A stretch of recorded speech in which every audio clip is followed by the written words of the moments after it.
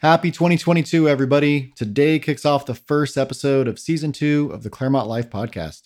For this episode, I sat down with Steve Gerali, the Executive Director of Sanctuary Coffee, which is a very cool coffee shop here in Claremont. What makes them so unique is they actually operate as a nonprofit with a really amazing mission. Ladies and gentlemen, Steve Gerali.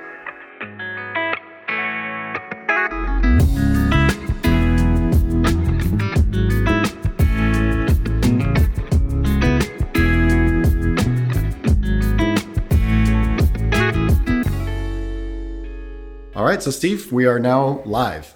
Great. How are you? I'm doing well. Good. I'm doing well. Thanks for asking me to do this, Ryan. Absolutely. I'm looking forward to it. It's been a lot of fun, and this is the first time I'm recording off-site.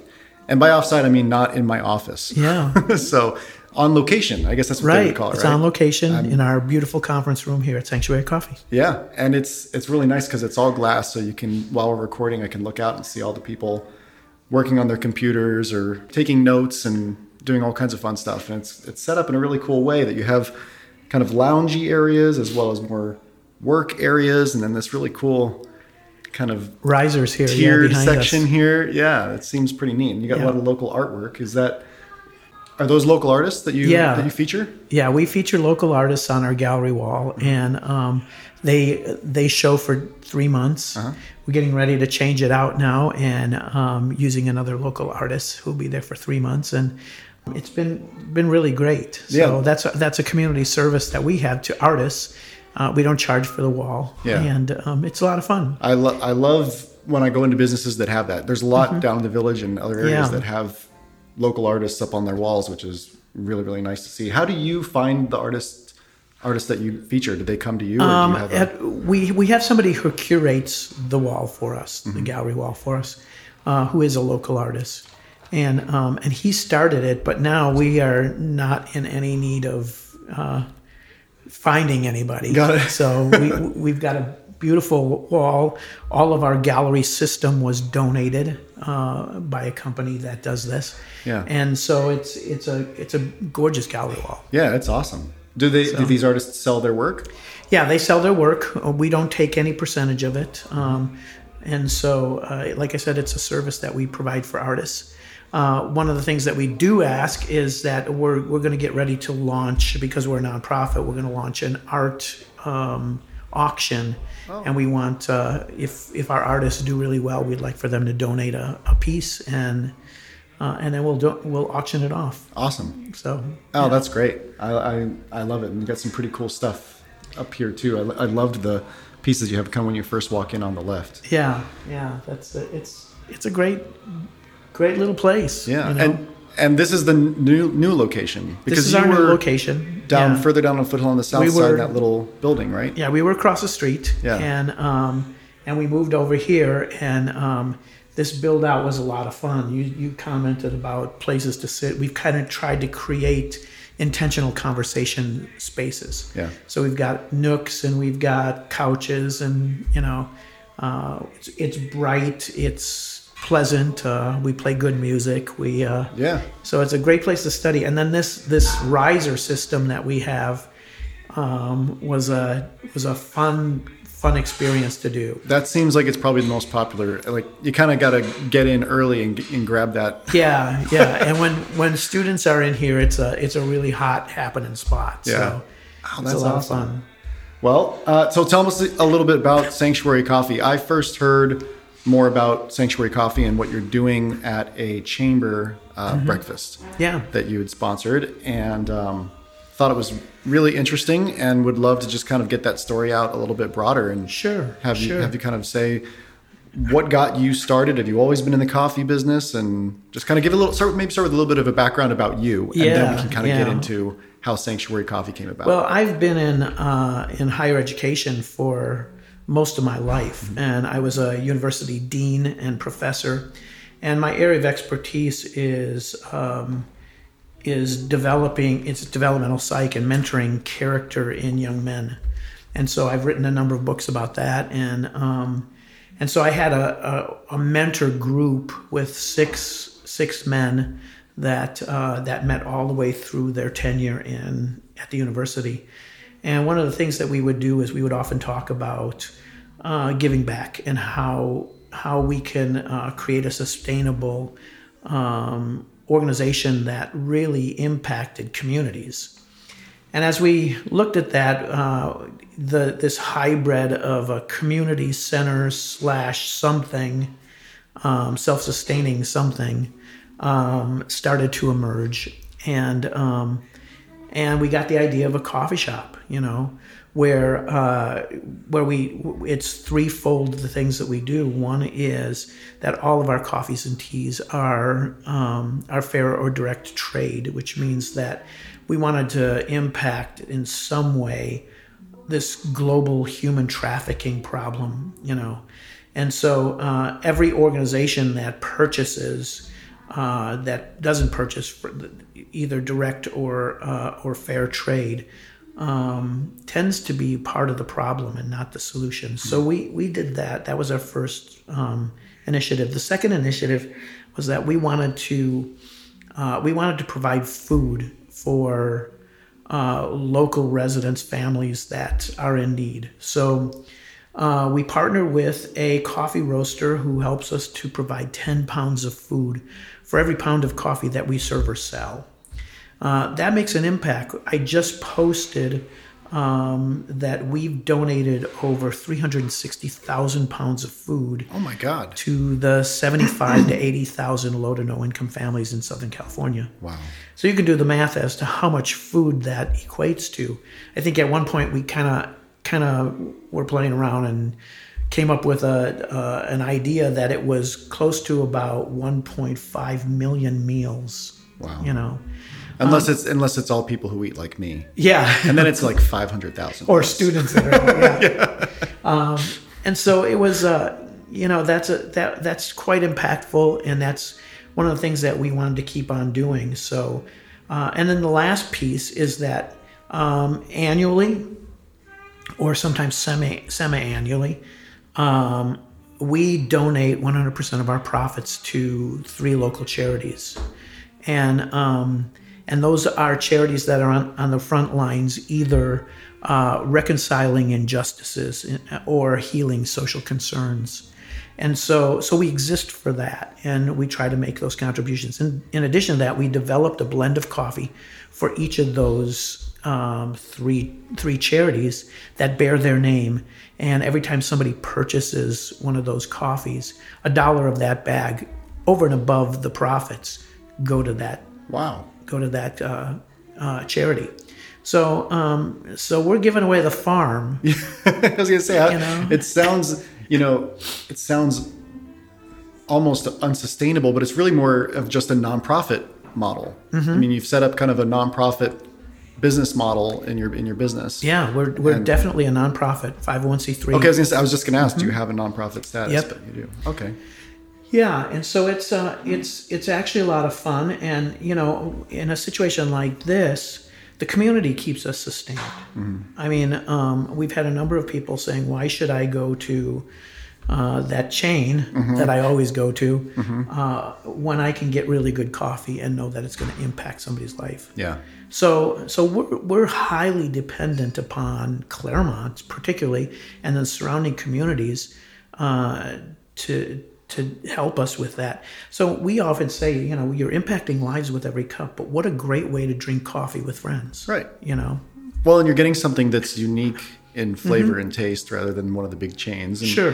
And you don't have to sit for a half hour in a drive-through. Yeah. Yeah, that's true. I'm still blown away every time I drive past any of them that have the drive-throughs, and there's people sitting in these massively long lines. It's just... Sure. It just blows me away. The other side of it too is that all of our drinks are handcrafted. We take pride in that.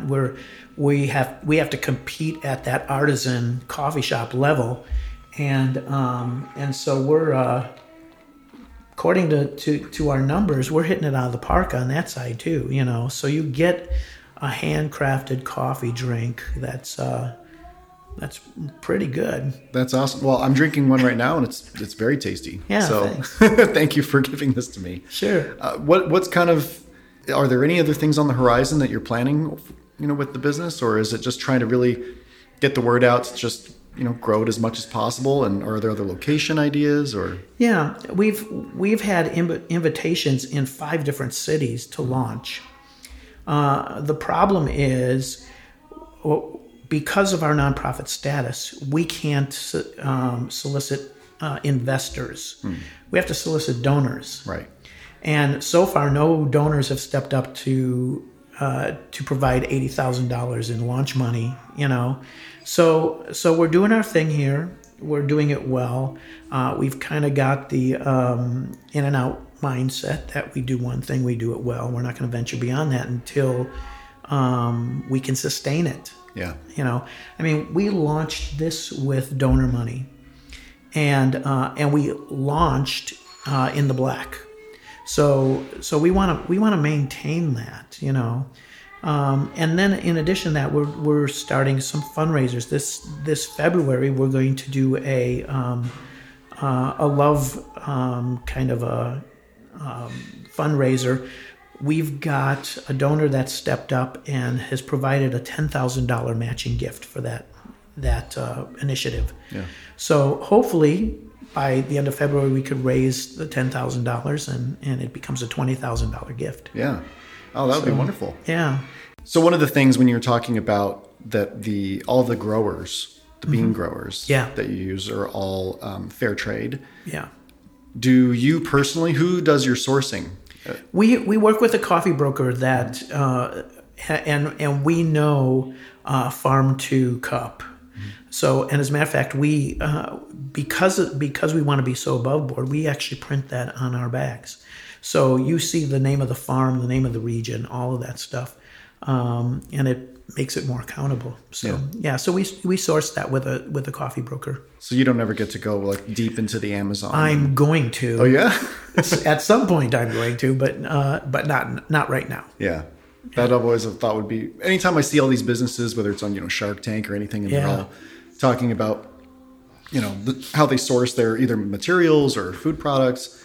And then it shows like a little video clip of them in some, remote area, deep in the jungle or high up in the mountains. And they're talking to local farmers. And I'm like, well, that seems like the most fun part of the job is getting to go around all these amazing places to source the products that you're going to be creating or selling. Yeah, that's an exciting part of the job, but that's costly. Yeah. And again, that cuts into our profit margin. So I feel guilty when I have to go to Arizona for a trade conference, let alone trying to source an overseas thing. But someday we will be able to do that. Yeah, that's on our. We have a donation wish list. And sometimes we post it at the counter for products, for things that we need, like outdoor umbrellas and stuff like that. And people step up and do that. But on our wish list, that's one of the things is to be able to go to one of our farm sources. Yeah. I wonder in this space, because it's so unique, and maybe I'm just naive, maybe there's other nonprofit models that are similar to yours, but I've never heard of any, and I'm wondering if is there a lot of grant opportunities for stuff that you're doing? Maybe not a lot, but some. Yeah, we've looked into a lot of that. There really isn't because of how generalized we are. If we were specifically doing something like a school initiative or an educational initiative, we can find the grants. Got it. But we're largely dependent on donors. Just community. Yeah, on community outreach and local donors. Oh, that's great. Well, hopefully this podcast helps get it into the ears of a couple more people. How do you do most of your advertising and marketing? How have you kind of grown the business the way you've done so far? Social media, word of mouth. Yeah. I was, my wife and I just got a puppy. And we enrolled our puppy in canine college, and so we were there. We've been there for a couple of weeks, and the woman who runs this afterwards said to me, she goes, "You look really familiar," and I said, "Well, I don't know how." And I started rattling off some of the things that I'm involved in. When I got to Sanctuary Coffee, she went, "That's it." She goes, "I love Sanctuary Coffee." Uh-huh. And so what happens is it's word of mouth. People just hear about it. They talk about it. They come in and like you, they love the format, the space, and it's got a really cool vibe here. We want to be a safe place and a sacred space. That's what Sanctuary is. Yeah. Well, I mean, in terms of space, I mean, when you compare it to the other big coffee place that we have been doing a good job of not naming. Yeah. This has a more inviting feel. Plus, you kind of also get the sense that kind of everybody that's in here is from the same community as you, whereas at the other places, who knows, but you could be sitting next to a neighbor or, I see a lot of kids here who look like they're probably college students. So I'm sure that kind of spills over. And then because you have all the unique different spaces, I mean, just the fact that we've been sitting here for as long as we have, and, there's at least, I don't know, more than a dozen people that have been here this whole time and they're doing their work, and that's wonderful. Well, a lot of coffee shops, the mentality is grab and go. Yeah. And they don't want people to sit in. We've done the opposite. We've got bigger tables, which make it more inviting. So somebody who wants to study or work can spread out on a table.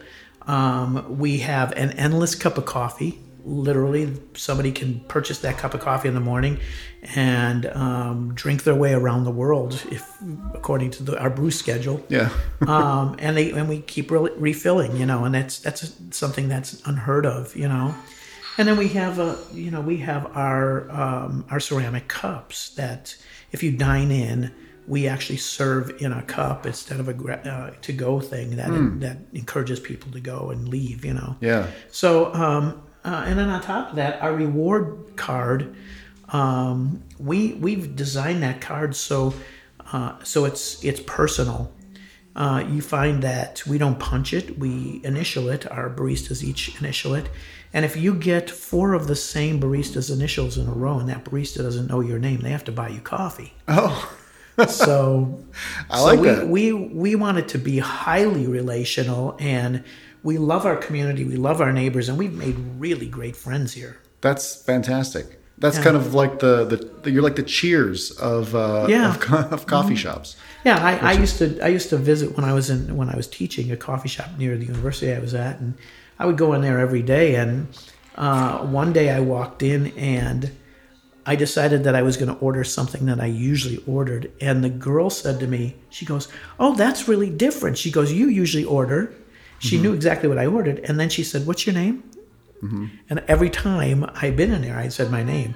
And that's what gave me the idea of saying, you know what, it's really important that we know people more than we know what they purchase. That's great. Well, I mean, some of my favorite places even to eat.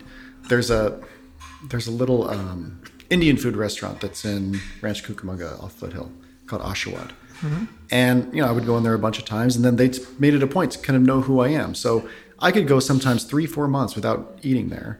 Yeah. And then go, and they know, "Hey, Ryan." Yeah. They know who I am. They treat me well, and because of it, I want to keep going there because it's just nice to go to a place that has that kind of relationship feel. Well, our philosophy is we want to support and shop small, small business, and we go through that campaign. But I really feel like the businesses owe the community the right and the honor of knowing who they are.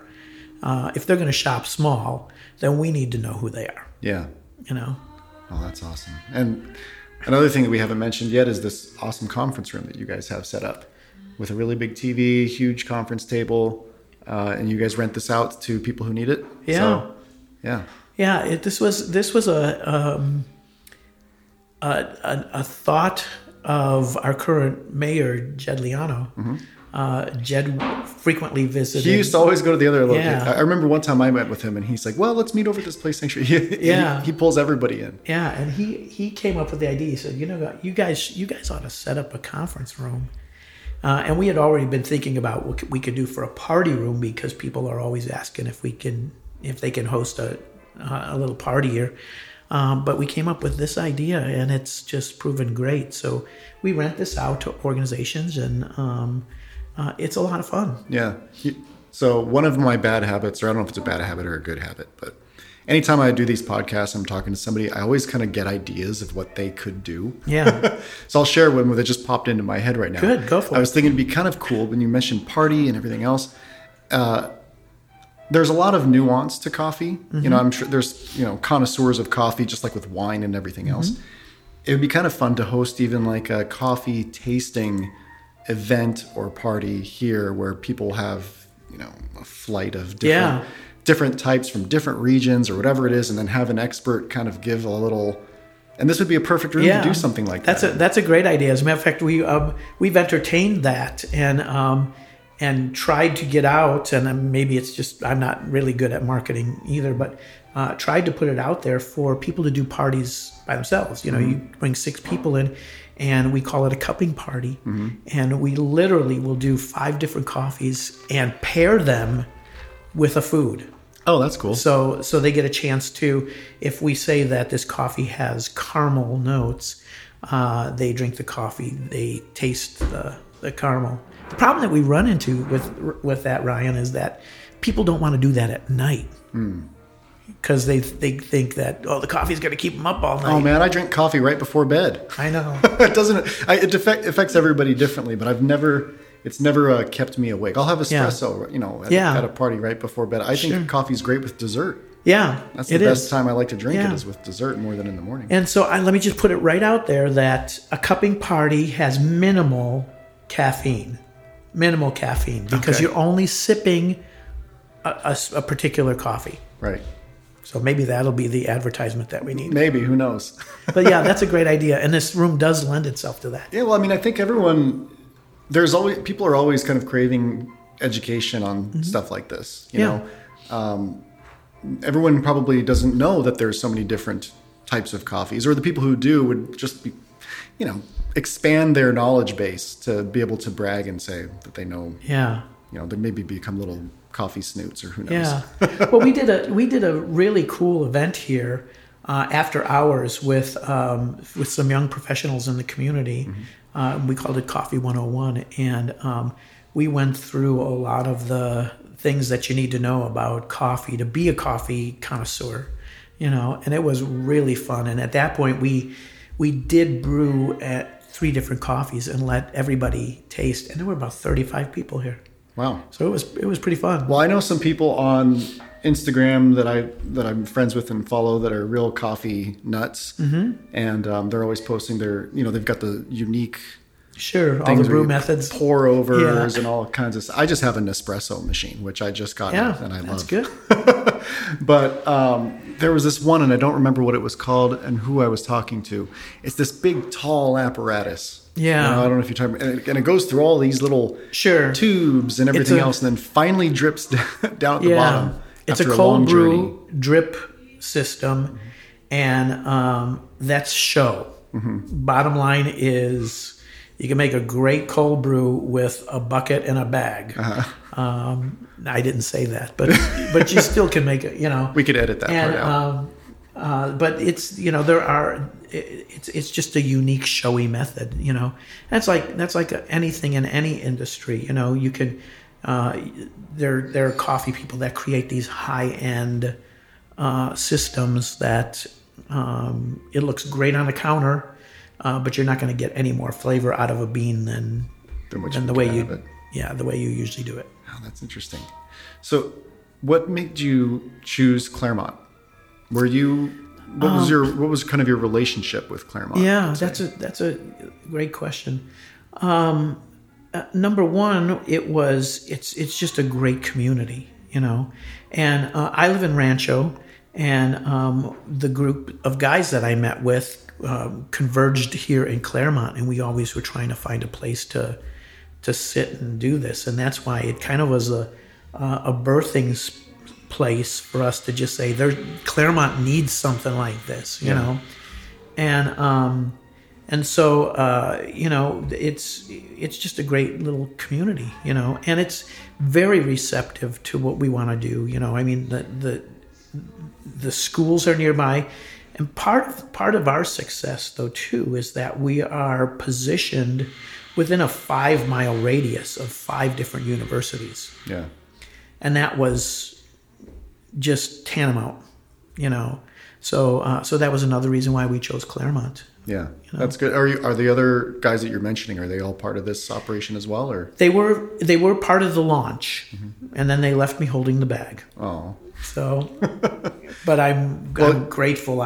This is the best gig of my life. Yeah, you're doing a good job. But are you here every day? I mean, I'm usually here every day. Yeah. That's great. Yeah. So it's something that you love doing, not just. I often said, if I could get up every morning, what would I do? And I'd get up and I'd be having coffee with people. Yeah. And that's what I left a university dean job to do this, Wow. and so it's pretty fun. I really enjoy it, So on my agenda, I'm going to sit in the back after I get my staff up running the thing well, and I'm going to write another book, and that's. What about? That's how. Well, I wrote 10 books, and the last one was my first award-winning book, and it was a novel, and it's a fictional novel. That's great. Yeah, thanks. It's a fiction about character, and kind of a Tolkien-esque kind of a fantasy novel. And there's 3 of them in my head, so I need to write 2 and 3. That's pretty awesome. Yeah. I've tried writing stuff like that. I enjoy writing. I don't have any formal training in it, though. And that's okay. The most recent thing I've been working on is it's just kind of a joke almost. My sister-in-law and brother-in-law, he's in law enforcement, and she's not. She's an accountant. But it's kind of like a Mr. and Mrs. Smith kind of idea. Yeah. I was writing for them where she actually turns out to be part of like some government organization and is just as highly skilled as he is. That's cool. Anyway, I've been goofing around with something like that for a while, and that's movie worthy. Yeah, it could be. Yeah. So I just keep tinkering around, but I haven't actually sat down and really. I've only gotten like 2 pages, but I've got a ton of ideas of it, and it's more just goofy. I was just going to do it as a gift for them one day. Yeah, that's okay. Just keep dumping those ideas into a file, and before you know it, you got a book. Yeah. Well, hey, I really appreciate you taking the time to do this with me. I know this is the middle of a work day for you, and you've probably got a lot of stuff you got to get back to, but this has been enjoyable. Well, and the coffee's been very good. I'm going to have to really drink it now. It's just hard to drink while we're talking. So. But yes, thank you so much. And again, everybody, Sanctuary Coffee, they're located right in the I guess it's more widely known as the Sprouts Shopping Center on Foothill, corner of Foothill and Mountain. And super awesome place, lots of great art, good vibe, good music, good coffee, and you guys should come check it out. Thanks, Ryan. All right. Hey, thank you. Take care. Hey, all. Tune in next time when I chat with head of the Claremont Courier, Peter Weinberger. Until then.